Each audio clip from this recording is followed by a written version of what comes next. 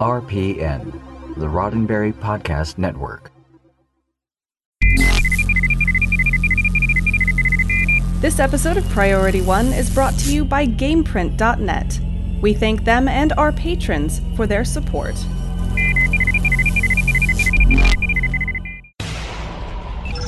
Command codes verified. Priority One message from Starfleet coming in on secured channel.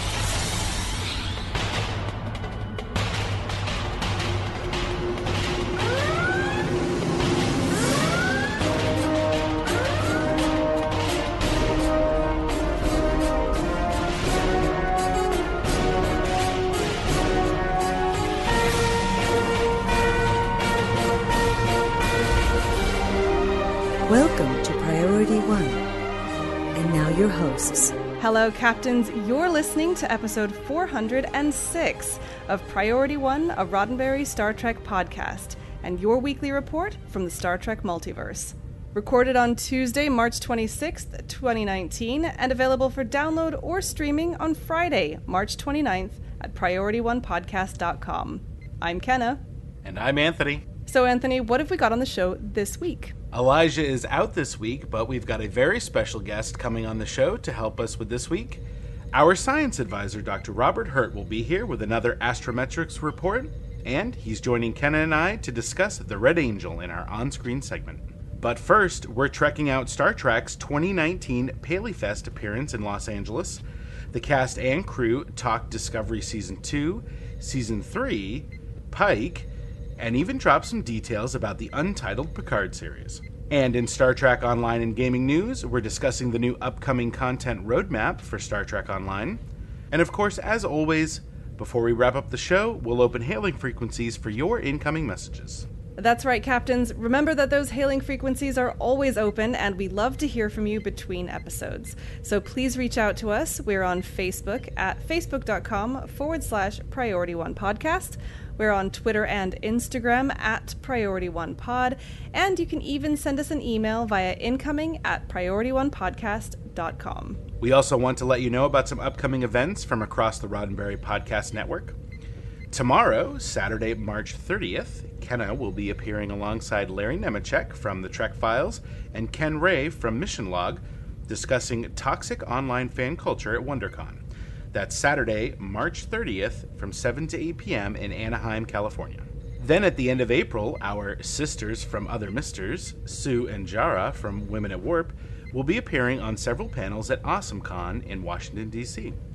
For more information on these events and others, keep an eye on our social media channels. And finally, we want to remind you that March is National Cerebral Palsy Awareness Month, and there are just days left to donate to Pop Culture Hero Coalition's Heroic campaign at PriorityOnePodcast.com/heroic. Now, you heard from Chase Masterson and Scott Palm last week, and you know how important their efforts are to ending bullying and helping children with serious disabilities.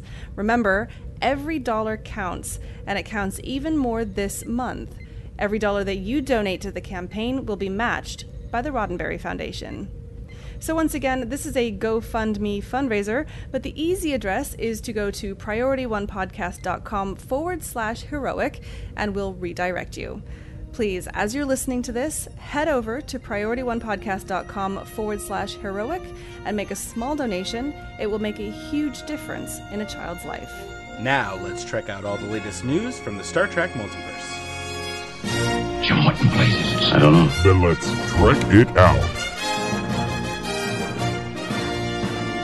This past week, PaleyFest LA, the premier television festival in the country, hosted some of TV's biggest stars. On Sunday, March 24th, Star Trek had its turn at PaleyFest to promote all things Trek. In a red carpet discussion with Sci-Fi Wire, Star Trek head Alex Kurtzman spoke about the final few episodes of Star Trek Discovery's sophomore season. Quote, "We are entirely aware of everyone's questions and criticisms. I've read everything, and I see where everyone's like, well, the spore drive never existed, and what, Discovery was never around, and all of those things. We're totally aware. You will get an answer." End quote. When asked if the answers would be satisfying, Kurtzman replied, quote, "I damn well think so, yes." End quote. The The cast seemed to agree with Kurtzman's assertions. Ethan Peck, our newest Spock, said of the wrap-up, quote, "I personally think that the end of the season is going to be tremendous. When Kurtzman first told me about it, I was like in tears. I just had chills. So good," end quote. Anthony Rapp echoed previous comments, saying, quote, "I believe very strongly that it will leave people satisfied. As someone who cares about continuity to some degree, I was like, if this doesn't make people happy, I don't know what else we can do," end quote. For more red carpet interviews, check out the show notes. So this is very positive. I think they're trying to satisfy fans to a degree. My only concern is I hope that that doesn't affect their storytelling too much, and that they end up just steering the ship towards continuity for the sake of pleasing fans and not for the sake of telling a good story. Because I, for one, am on board with the aesthetics of Discovery. I'm past the continuity, the visual continuity interruptions. I'm very much in the story that they're telling, and I want them to tell good stories, and I hope that they can do both. If they can do both, great. I'm all for it. But I don't want one to suffer for the other one. Yeah, Discovery's in an odd place. It's like a piece of a puzzle, right? There's a missing piece between a couple of different pieces of canon that we know about. I'm hoping that these little hints that we're getting are them saying, okay, we have a puzzle piece that needs to fit, but we're concentrating on the piece rather than just, oh, don't worry, the shape is going to be perfect, and then it's going to be some weird off color, you know? That was a poor analogy, but my point is I feel the same way as you. That extreme desire to make it fit could potentially harm the story. I don't know. I think we're so far outside of the type of story that they're telling. I expect them to tie back, but it's so out in left field considering that they're trying to make it fit into existing canon that I suspect that we're actually going to get a pretty unique story, and I would be surprised if it was weak compared to the whole part of just fitting it in with the canon. So that actually brings us to a really good community question. How do you think Star Trek Discovery Season 2 will end? We want to hear your best, worst, and wildest hashtag Trekulations. And for this question, you may actually want to go and listen to a little bit of on-screen before you start forming your opinions.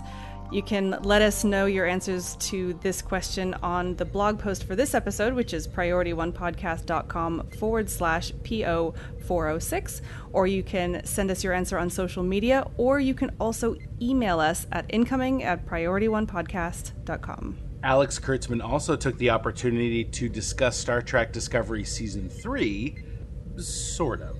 In a red carpet interview with The Nerdist, Kurtzman said of the upcoming season, quote, "Well, it's Sunday, and I just came from the writer's room, right to the press line.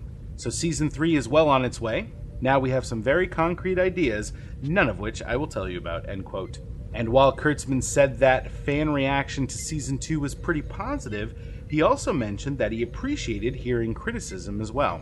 Quote, "I really love hearing what the fans have to say about the show and what worked for them and what worked for them less well. I like hearing it. It informs the way we write. Everything gets taken back to the writer's room and talked about, so everybody's heard," end quote. Now, so this is interesting. I actually am relatively optimistic about Season 3, and the reason for that is because we have had a few different series of Star Trek where people would say, hey, just give it till Season 3, right? I think that there's a couple of opportunities here. Number one, they will have bedded in a little bit, hopefully with a little less turmoil in the show-running staff, shall we say.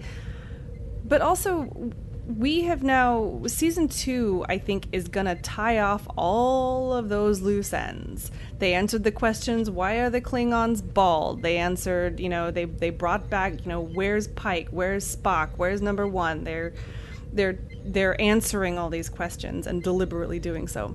It'll be nice to get to the end of Season 2, get all that crap out of the way. Let's take a hard right turn and go tell a different story. I think there's a tremendous amount of potential there if they choose to take that path. Therefore, I am optimistic. Yeah, I think that what this tells me is that there was a lot more conflict behind the scenes, both at the beginning of season 1 with the transition of Brian Fuller to Gretchen Berg and Aaron Harberts, and then again in season 2 from Gretchen Berg and Aaron Harberts to Alex Kurtzman. And I'm starting to think that Alex Kurtzman really has a clear Star Trek vision for where he wants this show to be, and I think he has to flesh that out for the rest of this season. Like you said, sort of get everything lined up so that he can then completely tell that story, or have the people who he's put in place completely tell that story without there being any changes midway. Because where this season is going, the direction of season 2 is vastly different from where I thought it was going at the beginning of season 1. More so tonally than plot-wise. I feel like the writing and the acting and the storytelling is firing on more cylinders than it was in the beginning of season 2. And I like that. I like that it feels smoother storytelling. It feels like it's really going somewhere. It has a purpose. And so I agree with you. I'm very optimistic for season 3. Well, you can't talk about the transition from season 2 to season 3 without mentioning the loss of standout Anson Mount as Captain Christopher Pike, and the cast and crew didn't. Executive producer Heather Caden said of Pike's departure from the series, quote, "If anything, it's not going to feel like a send-off, because I think that's what everyone thinks is going to happen. I think it will just become incredibly clear why he's not continuing on, because he has to go do TOS, so we have to make sense of that," end quote. Ethan Peck said of Mount and his departure, quote, "I just admire the heck out of him as an actor and as a captain. There's some things upcoming that I think will prove to be very exciting for fans of Captain Pike," end quote. I wonder if he's talking about something other than on Discovery. That's interesting. Let me dream, Kenna. Let me dream. Okay, you can dream. I feel like it's unlikely, but I don't know. I will say we've seen very little of Captain Pike the last several episodes of Star Trek Discovery, and that feels like an anomaly, no pun intended. And I suspect that we'll get to see him taking on a more active role in the last handful of episodes. Kenna, there was a time where we thought a new Picard series was impossible. That's a fair point. It's a fair point. Okay. And speaking of Picard, finally, the 2019 Star Trek Paley Fest panel ended with a topic that has been on everyone's mind, the upcoming Picard series. Alex Kurtzman told the crowd he couldn't say much, but, quote, "Here's what I will tell you. I had an amazing experience yesterday. I sat at Patrick's kitchen table and I heard him read the first episode and I almost cried. It was quite something. He's at an amazing place in his life. He's so excited. It's going to be a very different show from Discovery. The only way this universe, I think, works correctly is if each show is really different from and speaks to a different part of Star Trek," end quote. Kurtzman explained the difference between Discovery and the as-yet untitled series, saying, quote, "This is going to be a very thoughtful, psychological portrait in a lot of ways. We all know what Picard means to the world and why he, like so many legendary characters on Star Trek, has endured and what he's represented. He, in some ways, has to go through a gauntlet to find that again. Things have changed for him and changed for him in some ways, and yet he is so deeply and fundamentally still Picard. We're thrilled at what we're going to deliver. I know Patrick is really excited. The cast is coming together beautifully, and I will give you nothing else," end quote. I loved hearing him talk about this new series because not that it particularly appeals to me. I have to say that the description is kind of, all right, I'll watch it probably. But it sort of reignited my enthusiasm. We talked about this, going back months ago, about the fact that I look forward to a time when there is Star Trek that I don't like on television, because there's so much Star Trek that I can be like, it's fine, I don't really like that series, I don't watch it. I'm looking forward to the time when it's totally okay for me to say that I don't like Star Trek Discovery because I'm loving the hell out of Lower Decks. You know? When people don't accuse me of not being a Star Trek fan because I don't like the one Star Trek show that we're allowed to watch, right? So I love the fact that they are deliberately making tonally different shows. They're exploring themes in different ways, but with familiar characters, and all in the same universe. I think it's absolutely the right decision for where Star Trek needs to go, and it excites me personally as a fan. I agree with you 200%. I love Discovery, but there's going to be shows that I might not like coming out in the future. I mean, I'll still watch them. I'll still enjoy them on some level. But you're right. There should be Star Trek for everyone. And, I'll use the other Star franchise again, Star Wars. They've done it, They now do anime shorts retelling certain moments from the Star Wars trilogy in bite-sized little bits just for younger audiences. And that's amazing. And I love the fact that Alex Kurtzman is willing to go in that direction, to see where he can take these little segments of the Star Trek universe and deliver them to an audience that may have not discovered it. Well, Captains, that's it for this week's Trek It Out. But before we move on to Star Trek Online and gaming news, it's time for a word from our friends at GamePrint.net. Now, over the past few weeks, you've heard a lot from Elijah and Anthony about their GamePrint ships, why they chose them and why they love them. But today, you're going to hear from me, and I want to talk to you about technology. Now, as you already know, GamePrint makes model starships for Star Trek Online, but the starships are just the end result. GamePrint is part of Mixed Dimensions, a software company that bridges the digital world and the real world by making it easier and more reliable to 3D print 3D computer models. Now, 3D printing is not like hitting print on a picture on your computer.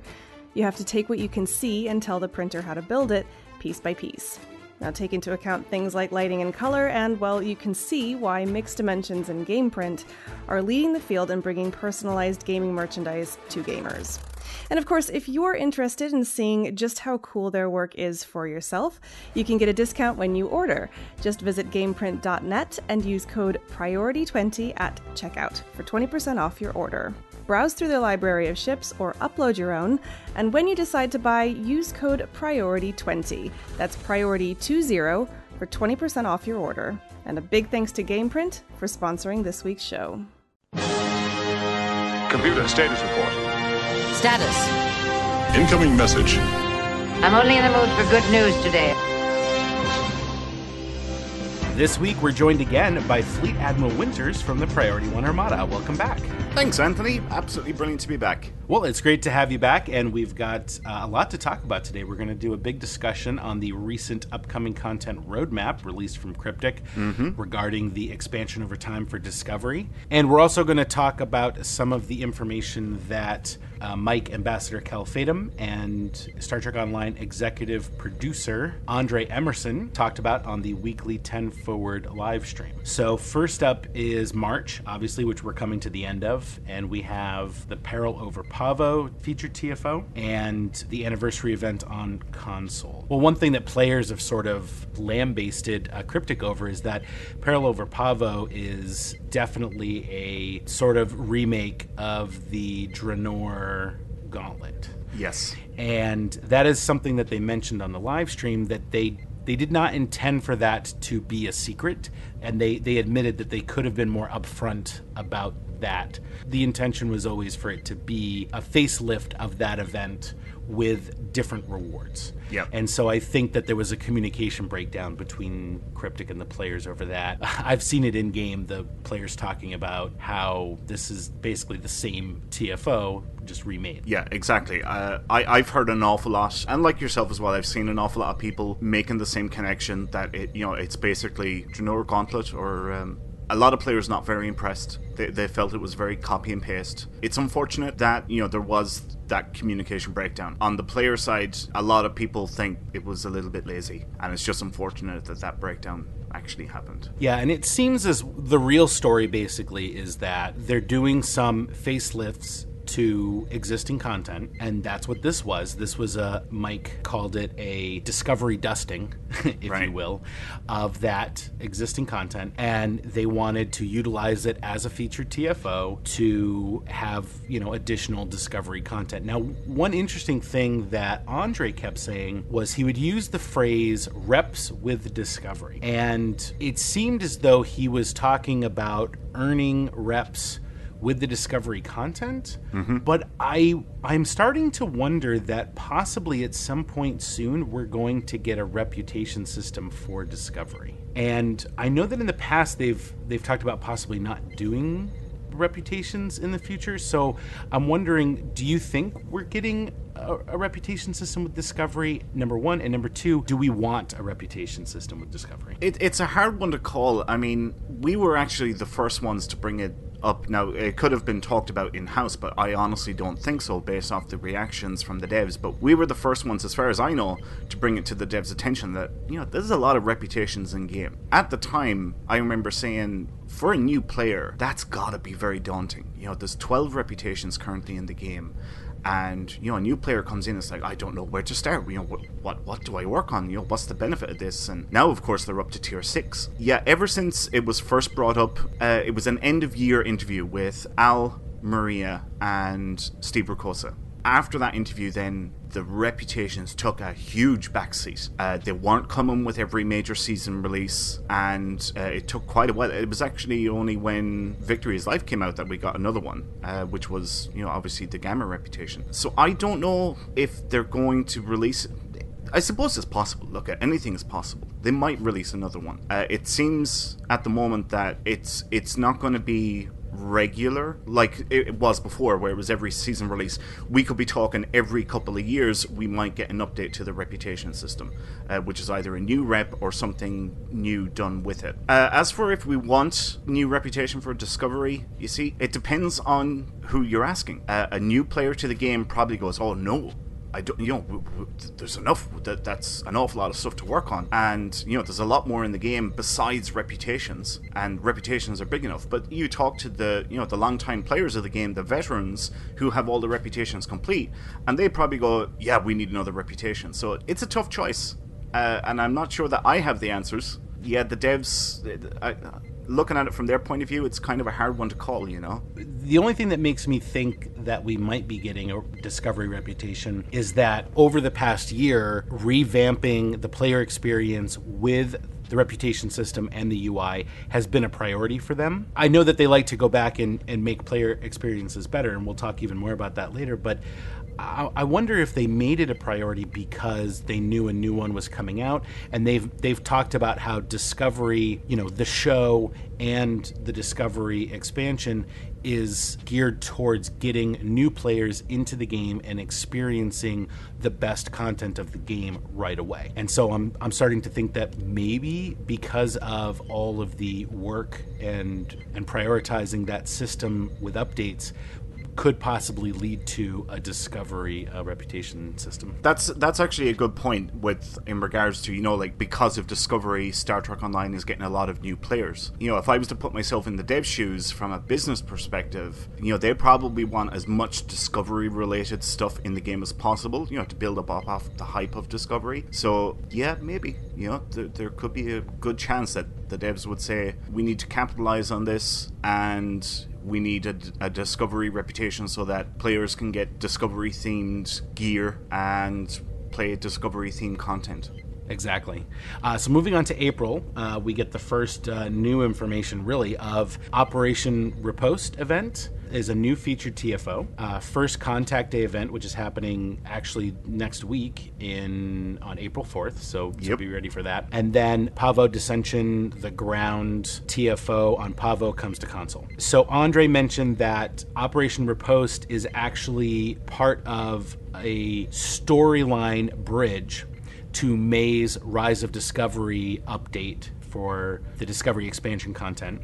Mm-hmm. He also mentioned that this is going to be the first in a series of 3 featured TFOs that are part of a larger event that we'll talk about in June. And so this is kind of interesting because this will be the 3rd month in a row that they've had featured TFOs. I've noticed this too. And I have some mixed feelings about this because I'll be honest with you, the Peril over Pavo event, while I appreciate the new content, being able to get new gear, the reward, Lorca's jacket, I think is very cool, but it started to feel a little grindy for me having them back to back, and I'm slightly concerned that even a 3rd month in a row, I might start getting TFO fatigue. It could possibly be because Peril over Pavo, as we said, was kind of a rehash of previous content. content, and maybe that's why it's not quite as compelling and exciting. But I'm wondering what your thoughts are on that, and are you excited about new TFOs? You're not alone in your concern. I can tell you that.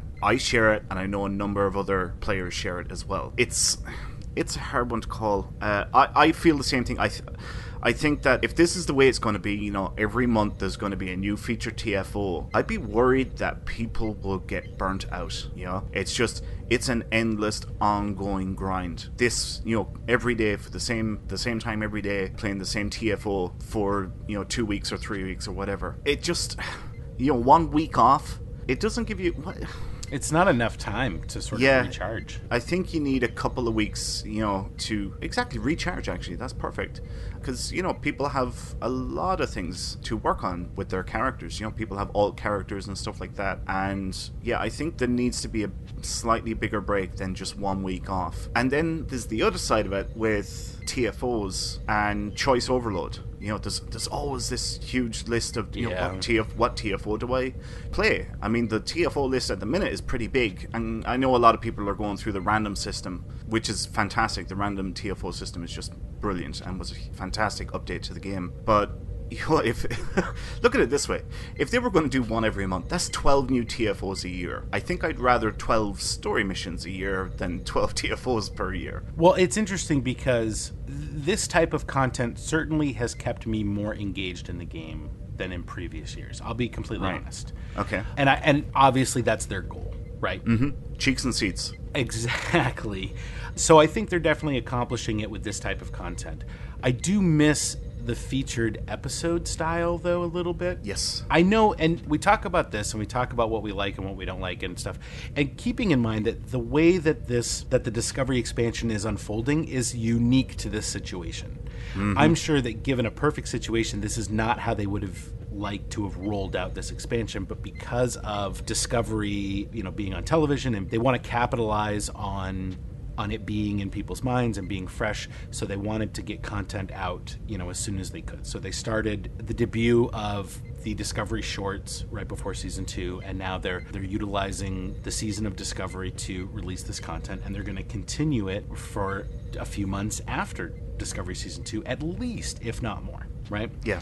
So this is a unique situation, and I'm hoping that after this is all said and done, that the future will hold sort of a mix of these featured events and new content along with some episodic style of mission content. Yeah, I think that they just need to find the right balance, which is what you were basically getting at there. They need to find, right, okay, we'll have a featured TFO here, then we'll have a featured episode, a story mission that runs on for 3-4 weeks, whatever, and, then we have a seasonal event, whether it's the anniversary or the summer event or the winter event or whatever. Then they go back and write another featured TFO, another story mission. They just need to find the balance. So I understand that they're just trying to get their footing now with this, and this is a unique situation. Who knows what will happen next year, how things are. One would imagine that next year they're going to be in a much better position to plan things out better. They will have learned from all of this, and they can just judge things better generally. And speaking of new content, let's move on to May, because with May brings the next major update for the Discovery expansion, titled Rise of Discovery. Awesome. And this is where Rekha Sharman comes in, who played Commander Landry in season 1 of Discovery. Her character is going to be featured in this content. And there's also another Discovery actor that Al teased us that they were trying to get, and Andre all but confirmed that they have another Discovery actor making an appearance in this content. Nice. They just haven't announced it yet. Yeah. They're actually internally, they're calling this update Season 17. So I think this is going to be the bulk of this Discovery expansion. Right, the conclusion of it. I don't know if it's the conclusion, but it's definitely a bulk of this update. I wouldn't be surprised if we get one more update maybe after, maybe late summer, early fall, right? Okay. But this is definitely the bulk of it. They did not say either way whether or not this was the end of this expanded content or not. But the biggest news in here, and this is probably the number one thing that I am most excited about in everything that they've talked about in this roadmap and in the live stream, was all Tier 6 ships will either, by this update, will either be or soon after will be scalable, will level with you as you progress through the game. So right after you finish the tutorial, any tier 6 ship that you've purchased from the C-Store, if you open it from a lockbox on your character, like right after the tutorial, one of your other characters gives your new character a lockbox, tier 6 lockbox ship, you will be able to get into that ship, and you can play that ship right from there to the end of the game. And one thing that Mike, Ambassador Kell, said on the live stream was, this is more in line with what we expect from a Star Trek experience, because if you think about it, every Star Trek show has it's always the one ship that you travel with, and it's almost a character. So this really allows you to emulate that experience of, you're fresh out of the academy, you get assigned to the ship, to captain, and then you are with it through your entire leveling experience. And I find that really exciting. I know your experience with the leveling starships, you kind of missed going back to Space Dock and getting a new ship. But that was also because we didn't really have a large selection of scaling ships at the time. Imagine if you can really pick what ship you want to play over time. And this really comes in when you're leveling alt characters.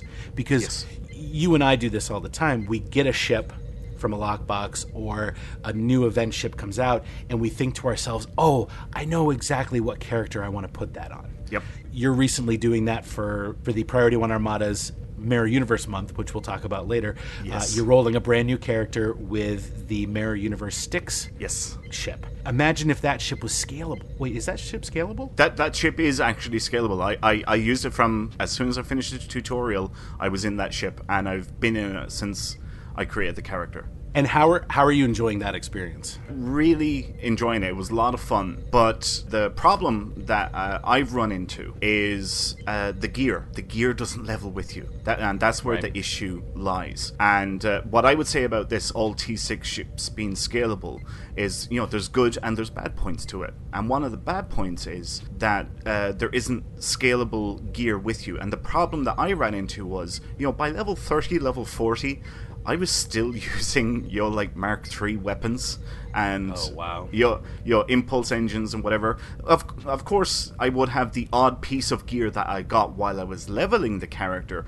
but the majority of it was all low-level gear. And I began to find the content really, really hard. And the reason for that was because I wasn't going back to Earth Space Dock every 10 levels, getting a new ship, and essentially getting a free upgrade on all of the gear. And the gear being space weapons and space set. Ignore the consoles. The consoles, you never got those anyway. Yeah, without getting that upgrade of the next tier level of weapons, I really found the content very hard. The other side of that then is, like what you were saying, you can get into the ship that you want from the beginning. And you really do feel like you have been assigned to a ship, and it becomes its own character in your story as you're leveling up. And right from the get-go, you can start working on, this is what I want to do with the build. You can say, I want these bridge officer abilities, and these are the type of weapons that I want, and this is the set that I want. And you can start working on that from the beginning. And especially for new players coming into the game, they can, for the most part, get into the ship that they want to from their beginning experience for Star Trek Online. Yeah, I completely agree, and I'm very much looking forward to it because I still have open character slots to fill. So, so moving on to June, and this is where the other really exciting announcement came in. They have labeled here a new limited event, and earn Zen ships by playing an event. And this goes back to the Operation Riposte event. So that is going to be the first of 3 featured TFOs where you can earn what they didn't really have a name for it, but they called them ship tokens, that you will be able to exchange for a coupon to get a free tier 6 ship. This is big news. This is really, really big news. Yeah, and Andre even said that he doesn't think this has ever been done before, and I don't think this has. Being able to play in-game for C-Store ships is absolutely amazing. And the fact that they're tier 6, and that means that they're going to be scalable from the start. Right. That's just absolutely incredible. And so, did you see what picture they used for the June slot. If I remember correctly, that was the Enterprise, wasn't it? It is the Discovery Enterprise. Right, yeah. And they told that they hinted that this ship was coming, and it has definitely been confirmed that that ship is releasing in June. Nice. And I will tell you this. If they're advertising this Earn C-Store ships by playing in an event, and they're using a picture of the Discovery Enterprise, I will be very upset if that ship is not a C-Store ship. If that's a lockbox ship, and they're advertising Earn C-Store ships, I will be very disappointed. All right, that's impossible to call. I can think of arguments for either case, that it goes into a lockbox or it goes into the C-Store. I guess as the time draws closer, we'll have a better idea if a new lockbox is due. And if there is a new lockbox due or on the horizon, then yeah, the chances that it's going to go into a lockbox are probably going to increase. And if we just had a new lockbox, then it's probably going to go into either the C-Store or the Lobby store. I didn't think about the Lobi store, which I would be okay with that as well, as long as it's not something that I have to, as Elijah would say, pray to RNGesus to get. Right, yeah. I hope that it's something that's accessible to a lot of players, especially if they're using it to advertise this new event. Right. Also, Andre said that this free ship will be account unlocked. Oh, the ships that you can earn via playing content will be an account unlock. Yes, he did confirm that they will be account unlocked. He doesn't want to change, the way a C-Store ship works, because when you purchase one, it's generally account unlocked. Mm-hmm. And again, this leads into scaling tier 6, alt characters. They're really embracing the fact that the player is the account and not the character, and I really like that. One other thing that they teased is that there is probably a Section 31 ship coming. More than likely, it's the one from the Discovery. Show. Right, yeah. Oh, and also, Discovery D7 Klingon ship is in the works as well. Oh, wow. And awesome. The one that they teased at the beginning of Discovery Season 2 when Laurel and Tyler were showcasing the new D7, the new ship of the fleet. Yes. They said, look, some of these ships are already done and ready to go, but they're waiting until Season 2 of Discovery ends to make sure that the ships don't do anything else special that they can include, because they'd rather have a complete ship available for players than to find out after the fact that they could have included something else. Right. So they're waiting to see if the Section 31 ship does anything fun that they can add in game before they release it. So, all right. Whether or not this is all coming in June, I don't know, but they pretty much confirmed that the Enterprise is coming. Right. That brings us to the last month on this roadmap, which is July, and we're getting the Rycian Lolanaut Festival, and they're coming out with a Tier 6 Rycian Corvette. Hallelujah! It's not another Vorgon ship. It's interesting because when I first read this, I thought I forgot that the original Rycian Corvette was a Tier 5. Right. And so I thought, they're kind of going to go back and go through them all again. I kind of like that, because the only way you can get some of these ships is through the Phoenix prize packs. Right, yeah. But then I saw it was Tier 6, and I was like, this is even better, because again, new Tier 6 ship, scaling ship. And Andre even said this on the stream, if you don't love starships, why are you playing this game? Right, exactly, yeah. And I think they're embracing that fact that people love starships, and they're allowing you to spend more time with your starship to really make it part of your playing experience, and also to offer more options at lower cost, because you can unlock a ship on your account and then it's available for all of your characters. Yeah. And I really like that. I really like that idea and the way they're going with that. So they also mentioned, new rewards for the Rycian Festival are in the works. I'm just happy that it's not another Vorgon ship. I am sick to the teeth of Vorgon ships, as well as many other players are. And I'll be honest, I'm a little bit disappointed that it's not a Ferengi ship. I know a lot of players would love to get more Ferengi ships in the game, but it's a free T6 Corvette, Rycian Corvette. I'll take it. just as long as we never see Vorgons. I've had my belly full of Vorgon. Yeah, I'm excited because I actually have a character that runs the Ricine Corvette, so it'll be fun to have a Tier 6 version of that. Right. All right, so moving on to some other things that they mentioned in the live stream. In fact, speaking of the Ricine event, they are planning a new fall Halloween event that is going to be inspired by the TOS episode Cat's Paw. Huh. And I'm somewhat familiar with that episode, but I'm actually going to go back and rewatch it now that they've mentioned it. But they said that in the very least, they're hoping to get a new TFO, a new social space, and possibly some mini games, and obviously some costumes, for the Halloween theme. Yeah. And something that, like the other seasonal events, can expand and grow over time. So I really thought this is pretty cool, and it's been a long time since we've gotten a new seasonal event. I think the fall is a perfect place to put it. Yeah, we have the winter event and the summer event. Those are kind of like the main events, right? And in between, from winter to summer, you have a lot of little stuff. You've got the anniversary event. You have First Contact Day, and then you've got the summer event. And now we have this big event in Halloween, which is really cool. And so I'm excited about that, and I'm excited about what new stuff they can do, and especially from what they've learned from the summer event and the winter event, and how they can sort of start fresh with a brand new event, and what that could mean in terms of the type of content and the experience overall. Yeah, no, this is definitely very exciting.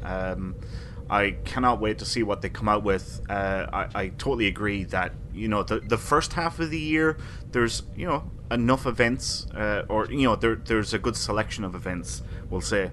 And the last half of the year, it's, a big chunk, from the end of the summer event to the winter event. There's quite a few months there of a gap. Yeah. A new thing for in or around Halloween, that'd be brilliant. It'd be absolutely fantastic. So they mentioned some other stuff outside of the roadmap, and I just want to quickly go through that, and then we can touch on anything you find interesting.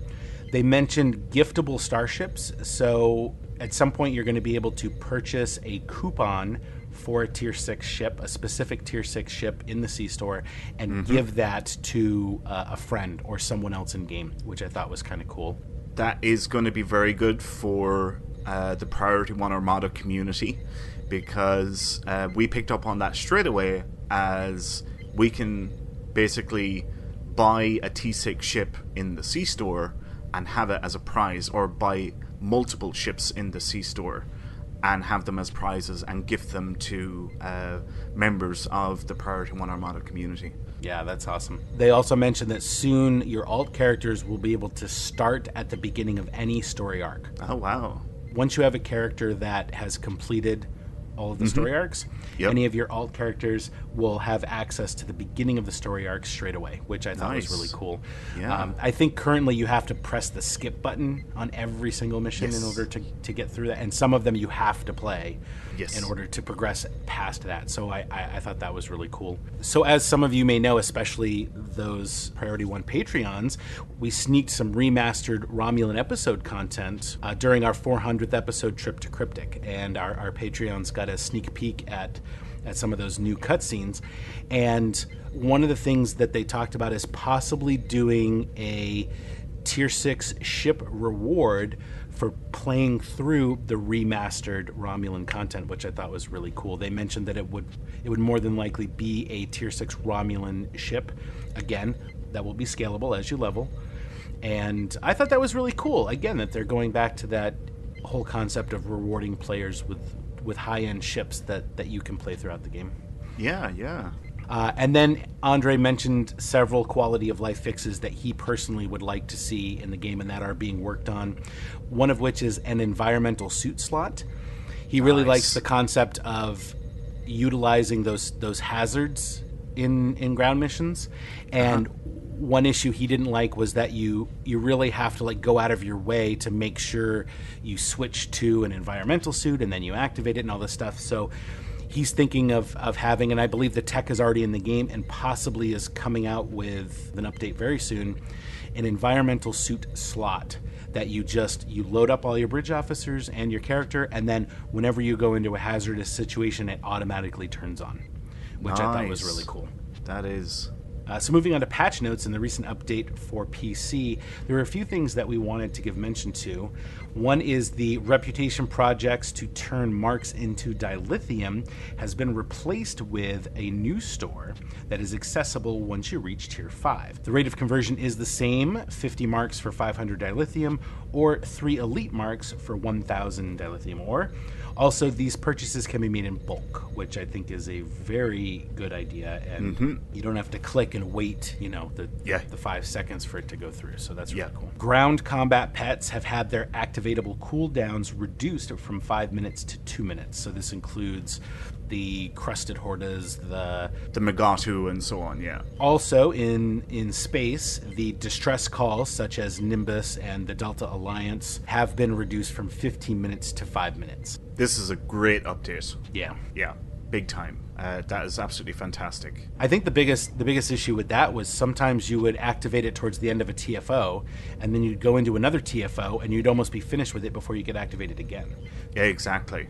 Yeah. I think this is really going to help in the long run. Also, there were a couple of powers that I think are used quite often that I wanted to make mention that they made some changes to. The first one is Chemosite-laced weaponry.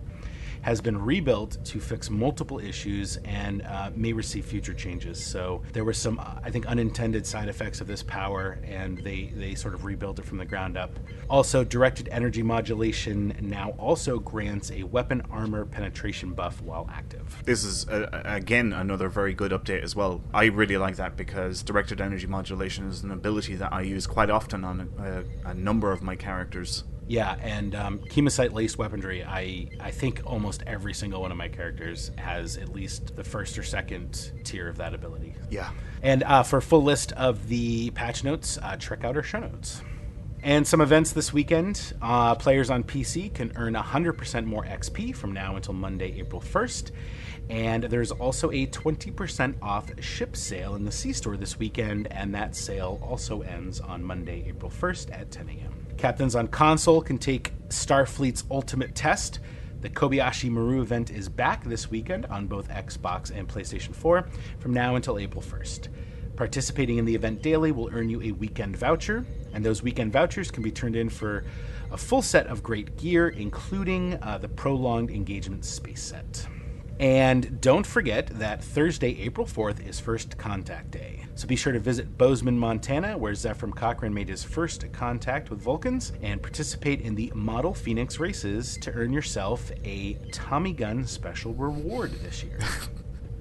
This is fantastic. I love this event, and I actually didn't realize until you just read it out that we're getting a Tommy Gun this year. This is brilliant. Absolutely brilliant. Yeah, as of the time of this recording, they haven't actually made a post about the event, but it was on the in-game calendar, so I wanted to make sure to include it, because I know myself personally, I always forget about it, and I want to make sure people really take advantage of that, and not only is it a fun little event, but you get fun rewards from it as well. So, moving on to Priority 1 Armada news, it is my great pleasure to announce that we have 5 new recipients of the Armada's Medal of Honor. This is the highest award that can be issued to any member of the community, and therefore it is the most difficult to earn. We would like to officially recognize Captain Phantom of Priority 1 Gamma Fleet, Captain Chainshock of Priority 1 Beta Fleet, Captain Advisory Panda of Priority 1 Gamma Fleet, Vice Admiral Bulls of Priority 1 Alpha Fleet,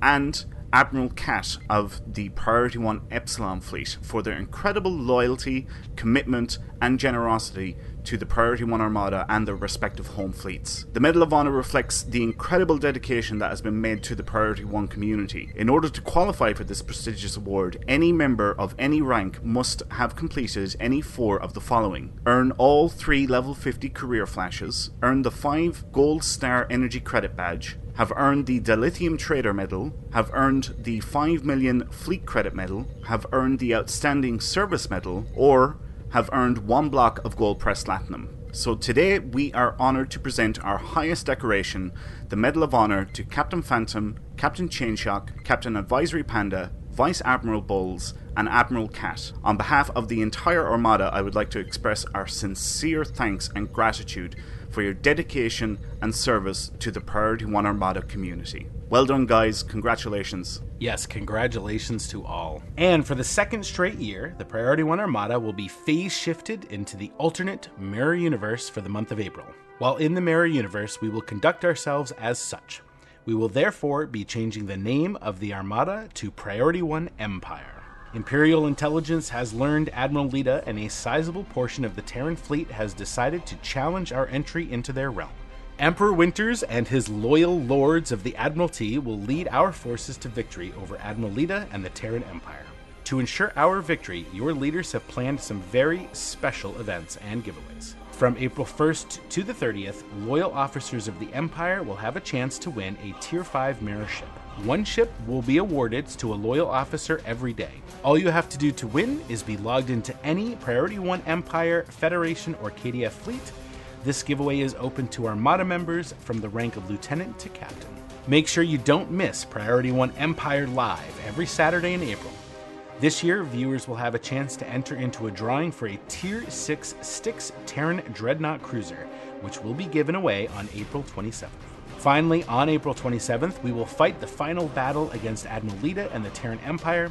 Visit our Twitch channel at twitch.tv/Priority1. We would like to thank all of the following members who donated all the prizes to make this event possible. Captain Shadeslayer, Vice Admiral Bulls, Vice Admiral Nikki, Vice Admiral Mark, Vice Admiral Panzer, Admiral Hunter, Admiral James, Admiral Rikers, and finally, Admiral Cat. For more information about Empire Month, visit our website at www.priority1armada.com. Long live the Priority 1 Empire. Long live the Empire. So I just want to quickly talk about this before we finish up. Really excited about the Mirror Month this year.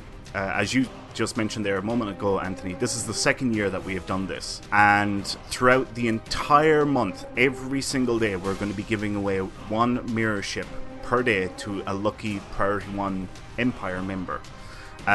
Granted, you know, they're Tier 5 mirror ships, so you mightn't be playing them for endgame, but at the very least, they're decent Admiralty cards. So they're useful, you know, no matter what. The big thing for this year is the Priority 1 Empire live stream every Saturday. Viewers will have the opportunity to enter in for a draw to win a T6 Styx Terran Dreadnought Cruiser, which will be given away on the 27th. But each Saturday, you will be given another opportunity to enter into the draw. So the more shows you watch, the more times you can enter, the more chances you have to win. And this Styx Terran Dreadnought is going to come fully equipped. Full set of weapons, space gear, so deflector, impulse engine, shield, warp core, as well as consoles and devices. We're given the full thing away. It's not just a ship. Wow. It's all the gear for it as well. So yeah, it's a really fantastic prize. So yeah, hope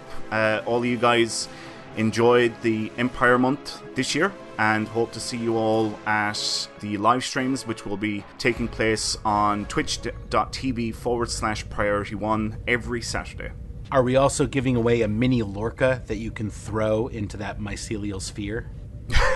Yeah, maybe we do up a human character and try and make him look like Lorca. We have the jacket in game now, so... Right, exactly. That's it for this week's gaming news. Now let's see what's on screen in the latest episode of Star Trek Discovery. On screen. Well, Captains, welcome to On Screen, where we discuss the latest episode of Star Trek Discovery.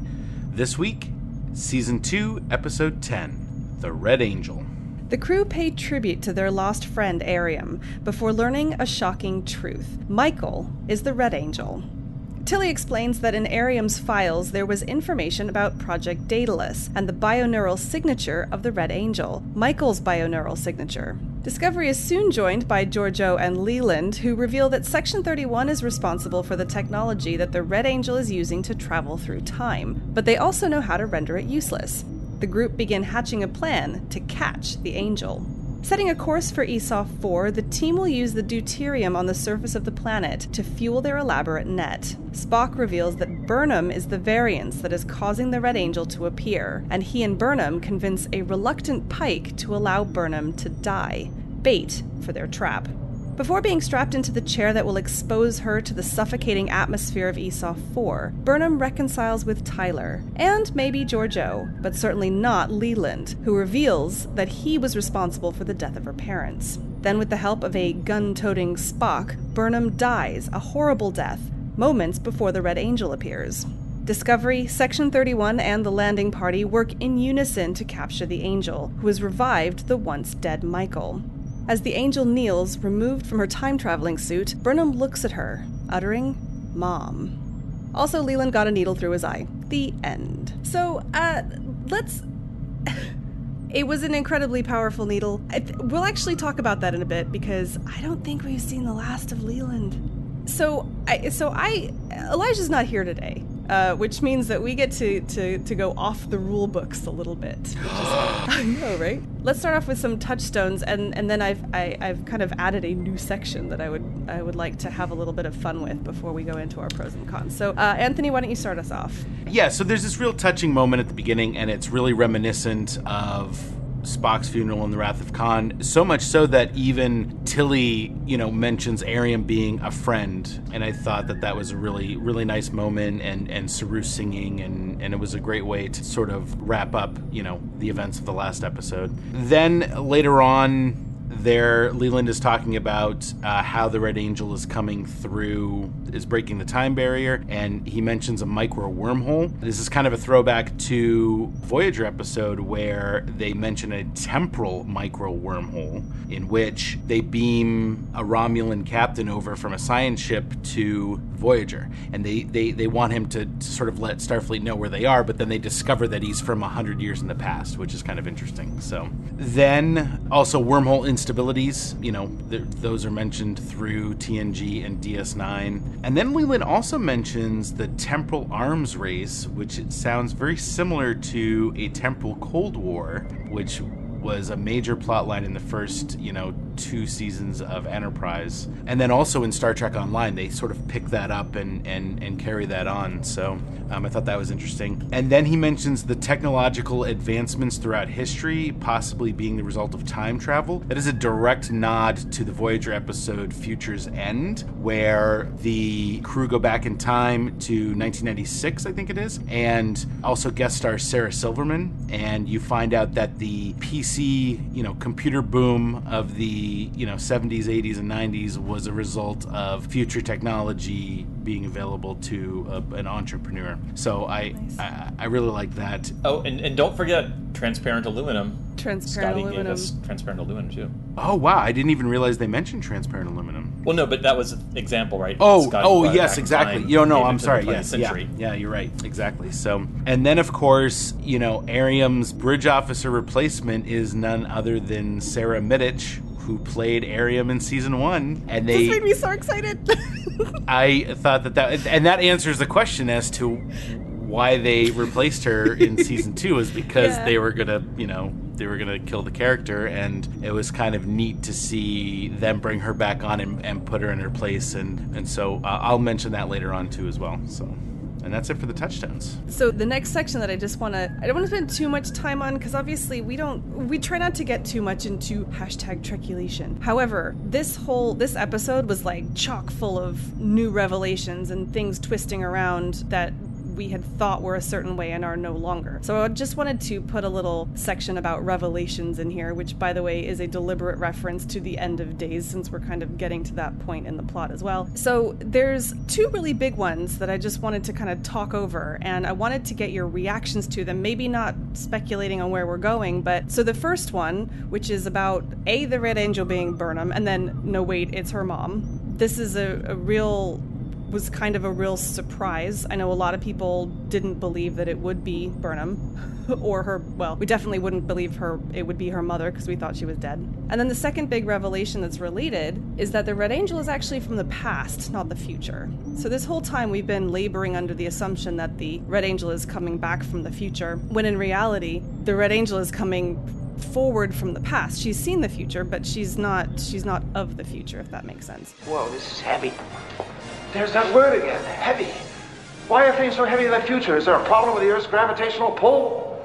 So, for you guys, how has your opinion of the show changed, or has it changed with those two sort of quite big revelations? Let me start with a touch on, since you mentioned that actually, if you want to talk about where these kind of relate back to sci-fi, that bit about the thinking it's coming from the future when it's really coming from the past reminded me a lot of the turnaround plot point in Babylon 5, where they had hinted that one of the Babylon stations was lost into the future, but it turns out it was actually going to the past. It was that kind of time reversal thing is something we've seen play out. I wouldn't say, though, to address your question, it's changed my opinion one way or another of the show this season. I think it's a good reversal on expectation. It's something they've done a fairly good job of setting you up for one thing and then kind of swapping it out at the last minute, and they've played that fairly well this season. I think maybe better than they did last season, but it still doesn't quite fix my suspicion that when all things come tallied at the end, that it's still not quite gonna make sense, but I'm still curious to see where they go with it. Yeah, as I'll mention here in a little bit, I had some issues with this episode, but what was interesting is that my opinion was changing during the episode, and in kind of a negative way, but then when it got back to the revelation that the Red Angel was her mother and not her, and how it almost brought everything I had been disliking this season into the forefront, and then made it actually work for me. So it was interesting because during the episode my opinion was changing negatively, and then when it got to the end of the episode I was right back where I was in, enjoying the season and the story that they were telling me. So, well, the whole reason I brought it up is because I personally had kind of like a massive shift in the way I was thinking about the plot up to this point. I mean, Anthony, you and I talked before the show about the fact that we'd set up this huge loop paradox right at the beginning of the show. Like, how are we going to set a trap if it's Burnham, because Burnham already knows that it happened because it happened in her past. But because we believed that the Red Angel basically knows everything that's going to happen because it's already happened for her. But now we kind of know that isn't quite true because she's from the past. She may have seen what could happen in the future, but it hasn't happened for her yet. So in terms of the time travel aspect of it, for me personally, this episode opens a lot more doors that felt closed and predetermined before, and it's actually kind of grabbed my imagination a little bit more. Well, I think there's still so much to play out in that too, because we do have, on one hand, we have absolutely assured it is not fakeable, it is Burnham. So I feel at some point Burnham does have to put the suit on as well. It's like maybe the Dread Pirate Roberts. Part of that handoff. Yeah, that's what I think is going to happen. It's passed on time.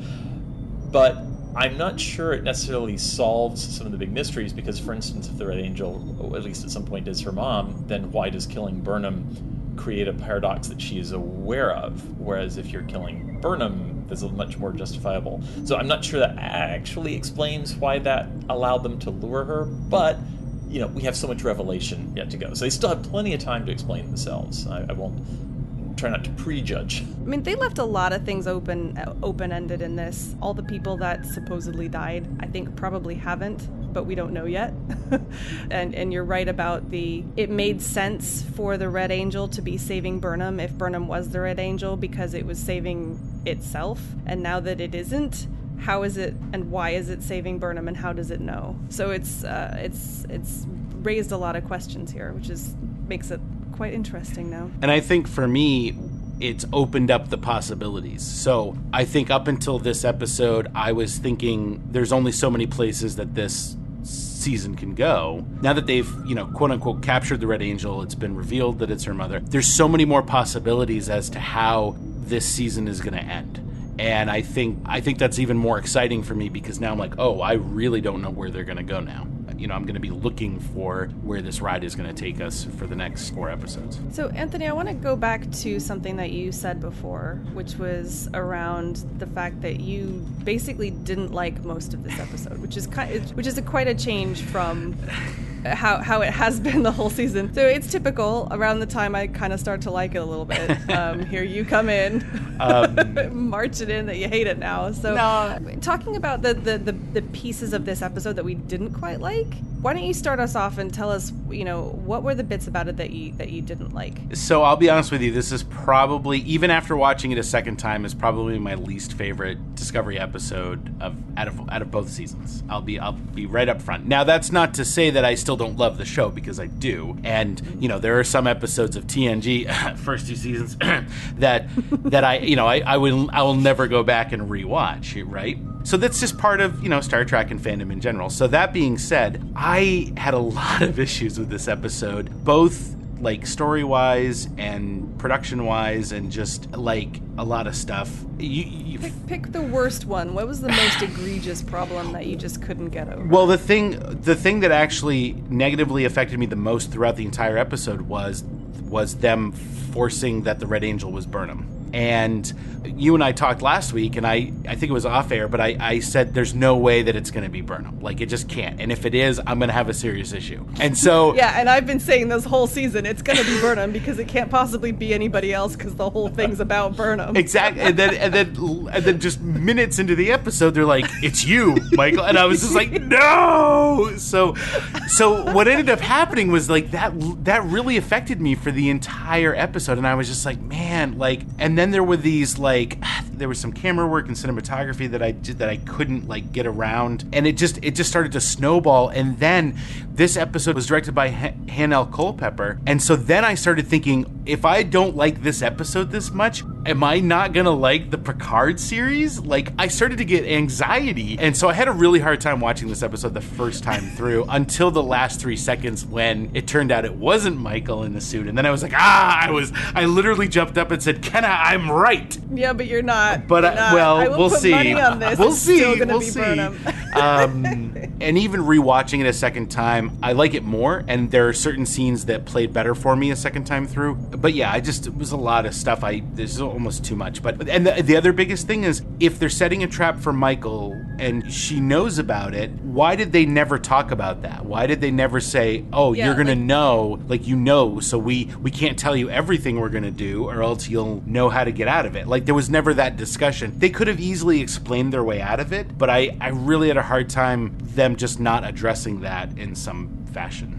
Robert, why don't you talk about your cons as well? Because you've got something here in our notes about the time travel aspect of this episode. Yeah, I mean, generally speaking, I'm a tough audience when it comes to time travel anyway, and I resigned myself early on the season. Oh, shoot, the whole season's going to be a big time travel story. And I think, because honestly, I think time travel stories are 90% awful, and very rarely you get a production team that really sits down and can really come up with a tightly integrated story that really makes sense beginning to end all the way back around to beginning, and that's why they have to work. But I feel like in Star Trek, almost 95% of the time, it's just time travel is very sloppy. It has no rules that it operates by. It becomes the ultimate plot device that we can make anything happen the way we want, like the temporal Cold War. There was just no rhyme or reason to when things could be intervened in and when they couldn't. And honestly, this episode evoked a lot of that. Like, I'm starting to worry that they really aren't going to be able to make it all make sense at the end.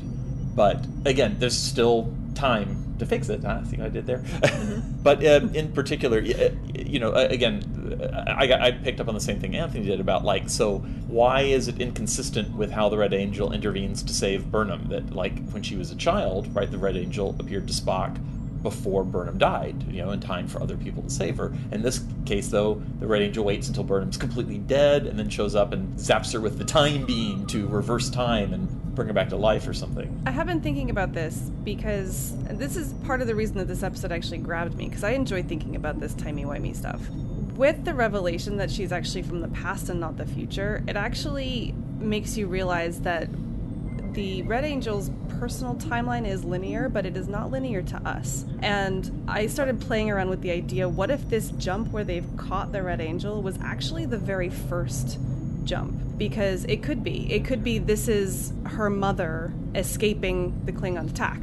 Like, we don't know, the order in which we've been presented with the Red Angel may not be the order in which the Red Angel is experiencing things. So going back to save Burnham might be the very last thing she does. We don't know. So that's why this is why this episode grabbed me, because it opens up a lot of possibilities that didn't make sense before. I think there's really a chance you're right there. And then I think for me the only open question is I hope they have a really good motivation to explain how Mom knew to save Burnham at that point in space and time. And that's the part that kind of falls apart if it's not Burnham anymore. I'm not sure what they're doing with that. And then in general, I'm kind of curious if this basically ends up becoming just what the temporal operations would just call a predestination paradox, predetermination paradox, where now Burnham simply has to go through methodically at some point and say, okay, well, now I have to go and make sure to visit all the places the Red Angel went to like tidy it all up, which then it just becomes like a little loop that doesn't, it came out of nowhere, out of the time stream. So let's move on to talking about the pros, because Robert, you've been like jonesing to come on the show for ages, where Elijah and I have been, bashing the show a little bit, and you've been a fan throughout the whole season. So tell us, what did you like particularly about this episode, and maybe a little bit of insight. What is your favorite takeaway from the series so far? Yeah, and in fact, one of the moments I really liked in this, I want to actually back it up to a conversation that we actually had on the show last season, which is the moment that the episode that they killed Culber very suddenly and unexpectedly, and I know the show definitely took some backlash, and the hashtag bury your gays trope that certainly is out there, and I have to say that speaking as a gay man, that moment didn't bother me in the way that it did for some people. And honestly, I actually have a number of gay friends who've watched the show, and that moment really wasn't like, how dare they do that? Because I was looking at the drama in a sense of, I look forward to the day when you can have a gay character on a show and not have to treat them with kid gloves and like, oh, well, you can have them on, but you can't do this or this or this, right? If storytellers feel like you have a character of color or a gay character or something, but if you put them on, then you will simply come under fire if you do 2/3 of the things you're doing to the other characters. I feel actually it becomes a disenfranchisement of I feel like an actor has to feel, a writer has to feel free to kill off a gay character or a person of color or a woman or a man equally, right? And it's at some point you have to kind of come to grips with that. And I did see that his return seated. I mean, literally in that scene in towards the end of the first season where that little speck of light fell on Tilly's shoulder.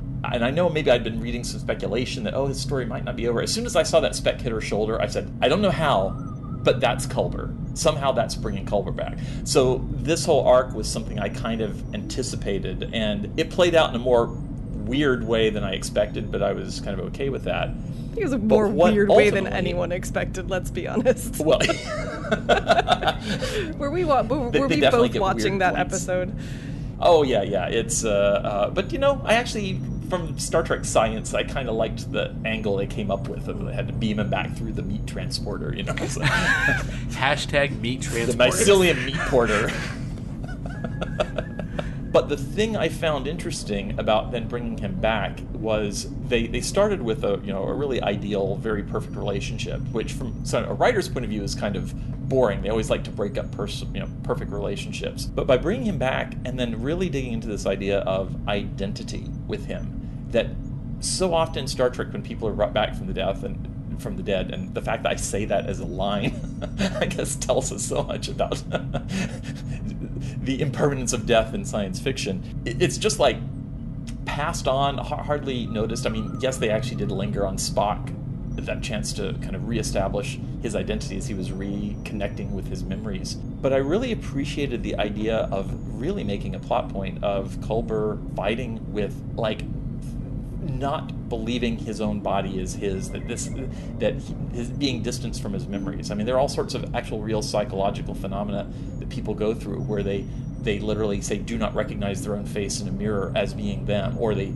parts of their body they can't identify as self, and there's physiological reasons this occur. And man, being regrown from scratch with reimplanted memories, if there's any reason for you to sort of feel distance from who you were, I think this is it. And I particularly loved the moment. I did love the scene. I really love the scene with Giorgio and Culber and Stamets and the whole what just happened here moment, because I love Giorgio just playing with these people the way she does. She's a very sharp person. She always reads tension because that's what she always had to do, right? And is just willing. She loves throwing a little grenade in the room and seeing what happens. But following that up with Culber seeking out Cornwell to actually talk to her as a therapist, and her immediately understanding, like, no, it totally makes sense you would be having these issues. I thought that was an incredibly short but really beautiful conversation. Honestly, I could have taken like 10 minutes of them digging into the nature of identity and self there, but we can't get that much exposition. So yeah,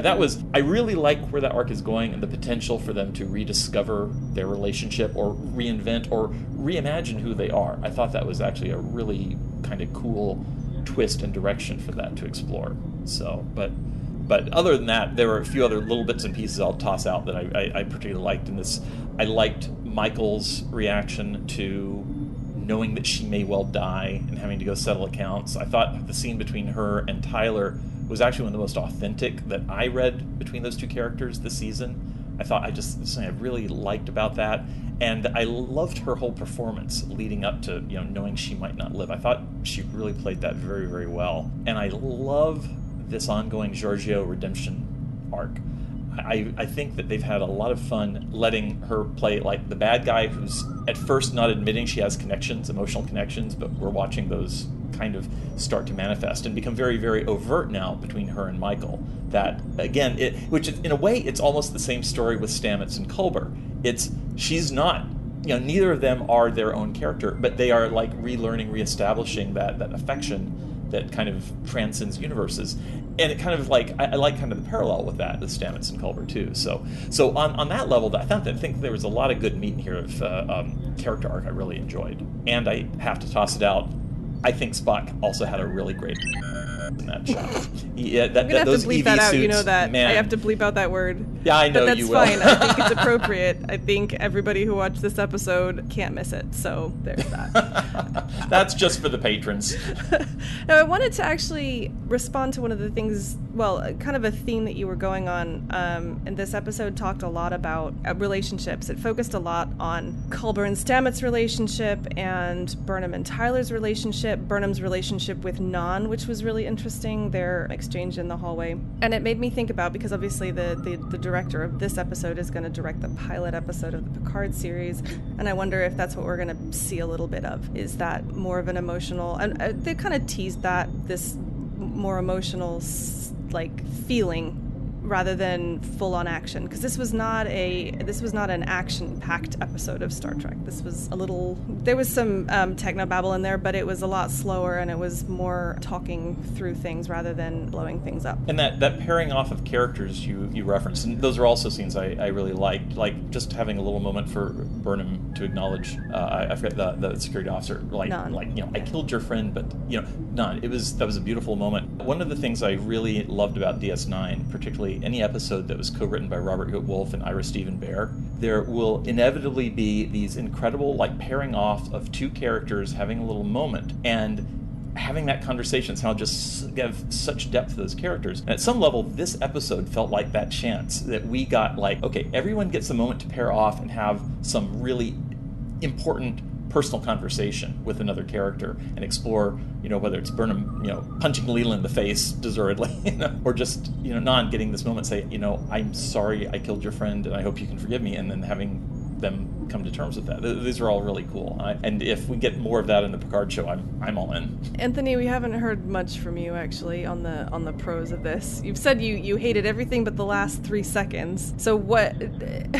What was it about the last 3 seconds? Yeah, so this episode basically took all the little things that I've disliked over this season and paraded them around like a Pikachu balloon down Fifth Avenue on Thanksgiving Day. And then in the end, they brought all of the things I disliked together into this one moment of revelation that then I was totally on board with, because I love, parent-child dramatic relationships, so I love that they're setting that up. And I thought the performances in this episode were phenomenal. When Burnham learns from Leland the real fate of her parents and his involvement, when she's like you said, Robert, when she's sort of resolved herself that this may be it, so she goes and has these conversations. Culber and Cornwell, just some really great performances by the actors in this episode, and I'm amazed. I'm constantly amazed every week at how talented talented these actors and performers are, and I enjoy watching them tell this story every week. Well, thank you so much, Robert, for joining us. It's been really refreshing to get a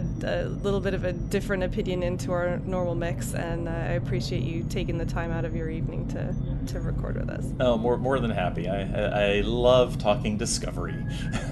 The good, the bad, the ugly, and the fun. It's all great. Well, that wraps up this week's On Screen. Next week, we'll be tackling Season 2, Episode 11 of Discovery, Perpetual Infinity. And we want to hear your thoughts. Send us what you thought of the episode, either via social media or incoming at PriorityOnePodcast.com. And your comments could be part of the discussion next week. Space. Astronomy, quantum mechanics. It's not theoretical, it's not hypothetical, it's real. Education, astrometrics. The final frontier.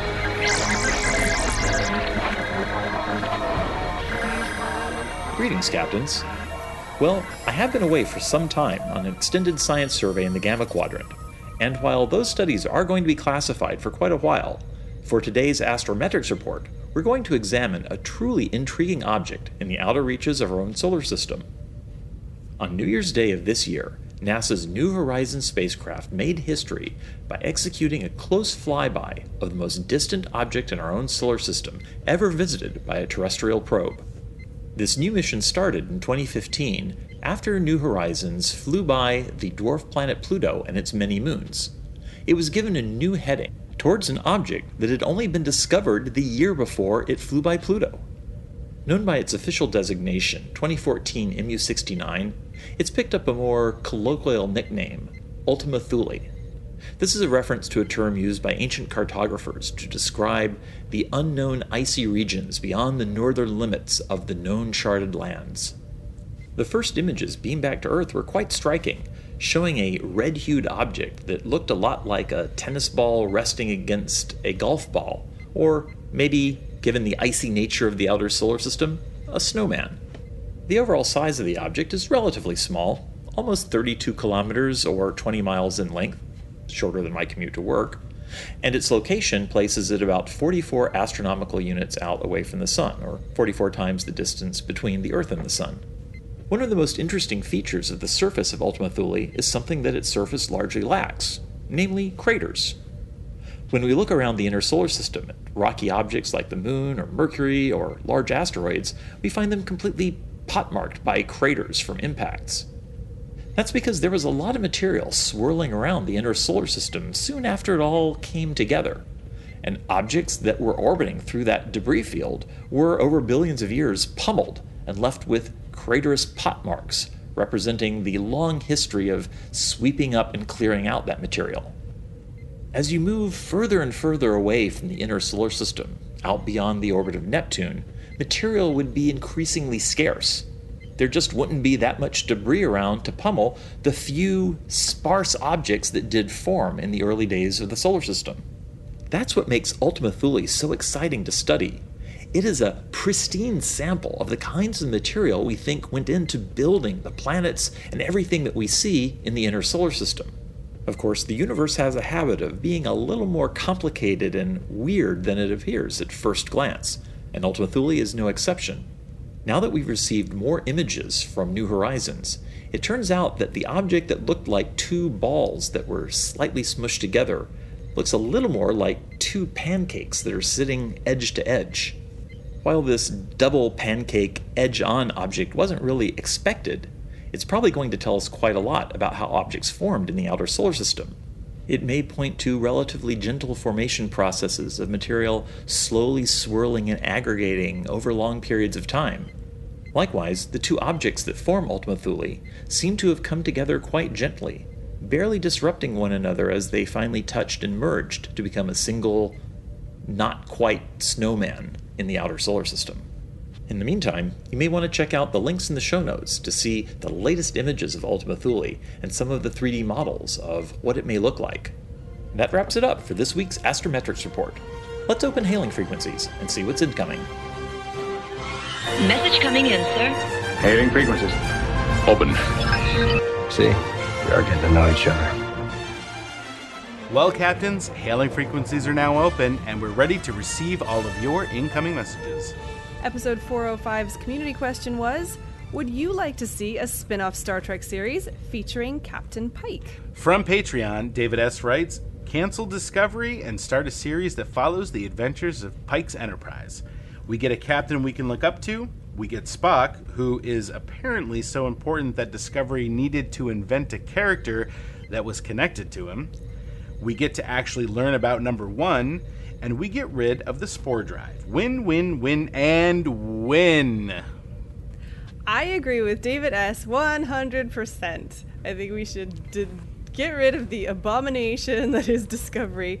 Now, they're doing an okay job with what they have, but they're, it's third generation inherited storyline at this point. They're trying their best. But geez, just get rid of it. Just erase it from the timeline. Have Anorax come back from Voyager and just obliterate it. I'm cool with that, and then we can follow the Enterprise again. I'm sure that people are like, oh, you're stuck in the past. I'm like, I love Pike. I love the Enterprise. There's a reason I like Star Trek. Part of it's because of the Enterprise. Let's go do that. I'm cool with that. So I'm confused as to why we can't have both, because they're looking for new don't shows. Like Discovery, and I wish they would get rid of it. Oh my god! And erase it from the timeline completely. That would be awesome. Well. You never know. I mean, we don't know what this Rated Angel is up to in season 2. Yeah. We don't know. I think that I would love a new Pike series and following the Enterprise in this Spock. I actually have fallen in love with Ethan Peck Spock. I was a little trepidatious at first. I was not excited about the trailer stuff I saw. I was not, the first couple episodes, I was still kind of a little, wishy-washy about him. Yeah. But I have fallen in love with his portrayal of the character. I love the brother-sister banter between the two of them. I would sassy love... Spock. I love sassy Spock. Hashtag sassy Spock. I would love for them to do a spin-off, I guess you would call it, of Pike's Enterprise. And I will be honest with you, one of the best parts of the David Mack novel leading up to Discovery was that we got a lot of number 1 in that novel and got to know her a lot. And I would love a series where we got to know her more. And I think David is right about that. I think we deserve to know more about number 1. I think we didn't get enough of her. We didn't get any of her in Discovery. We didn't get any of her at all. Like it was disappointing, and I would love to see more of her. And I love Anson Mount as Pike. I love the Enterprise. Yes, but we don't need to cancel Discovery. From Twitter, Trek Fangirl says, Pike show? Absolutely. He's the runaway favorite character in season 2. If CBS likes money, and they do, then they should run with this overwhelming fan response. And I think Trek Fangirl is absolutely correct that they would be silly to walk away from that or in some way just find him a place.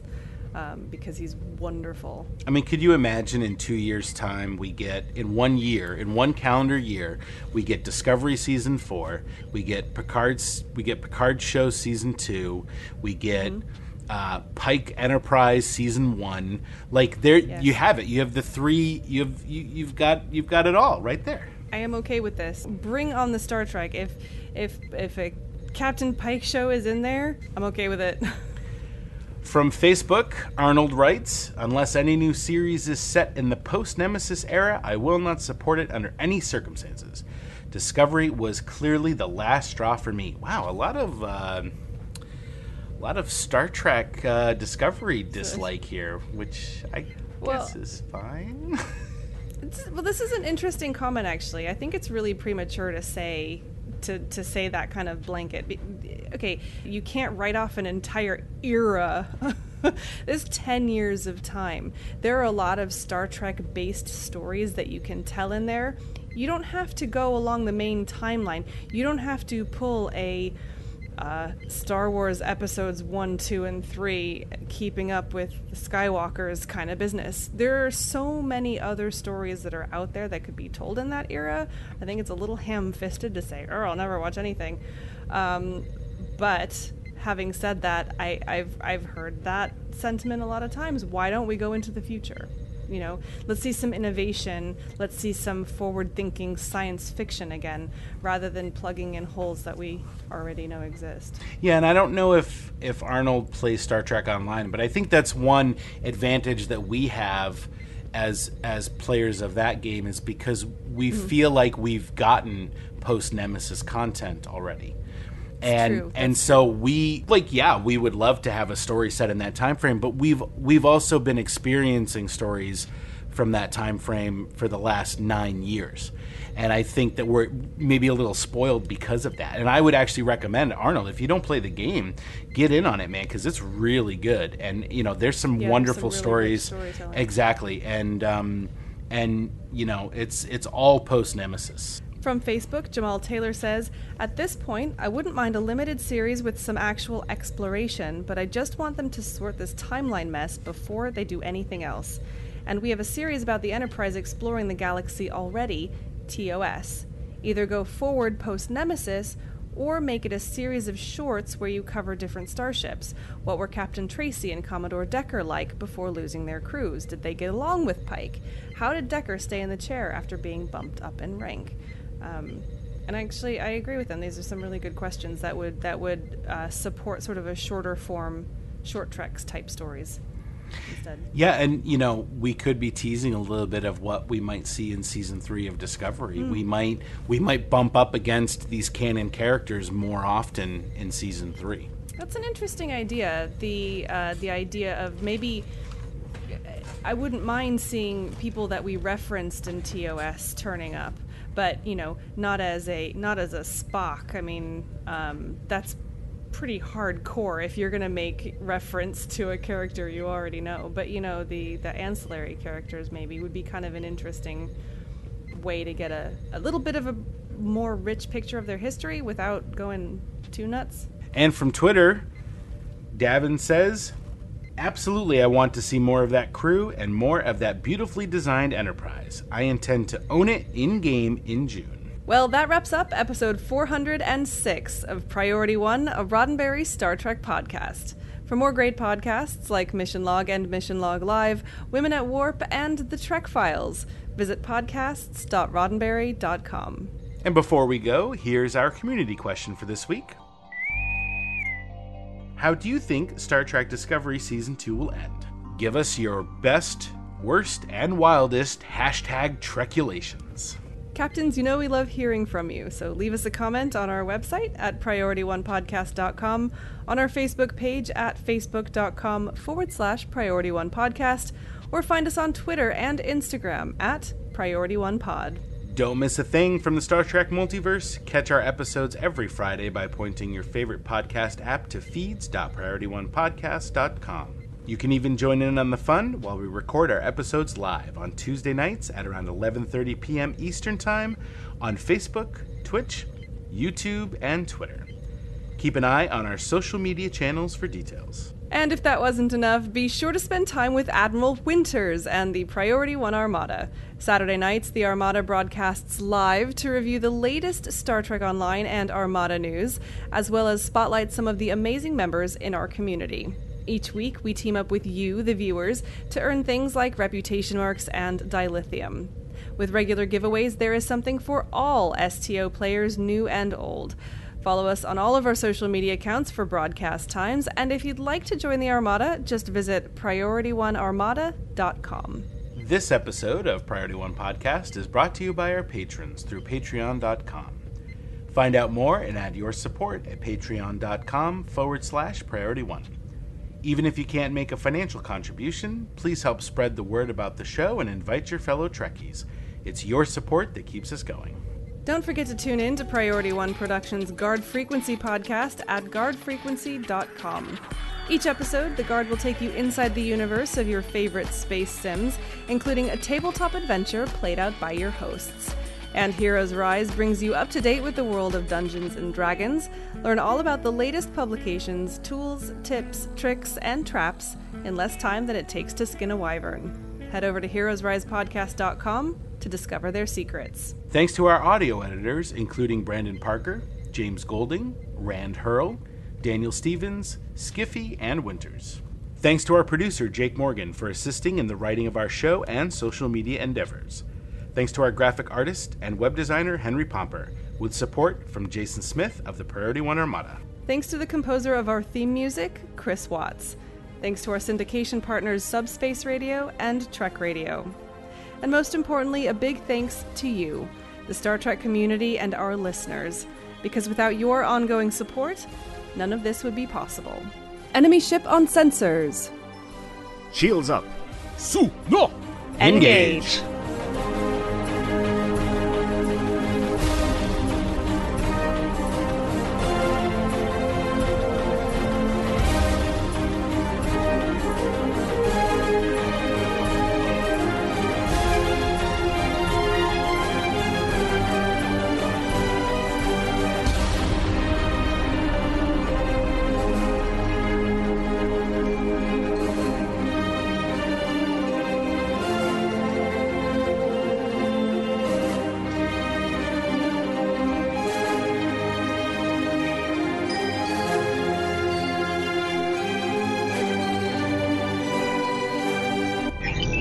Transfer complete.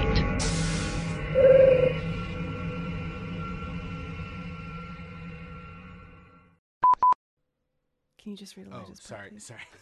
No, I just didn't change it. Well, captains, hailing frequencies are now open, and we are here for your incoming messages. Sorry, I'll read it unlike Elijah now. Oh, God. Were you doing an Elijah impression? Because that was not it. Podcast.roddenberry.com, the Roddenberry Podcast Network.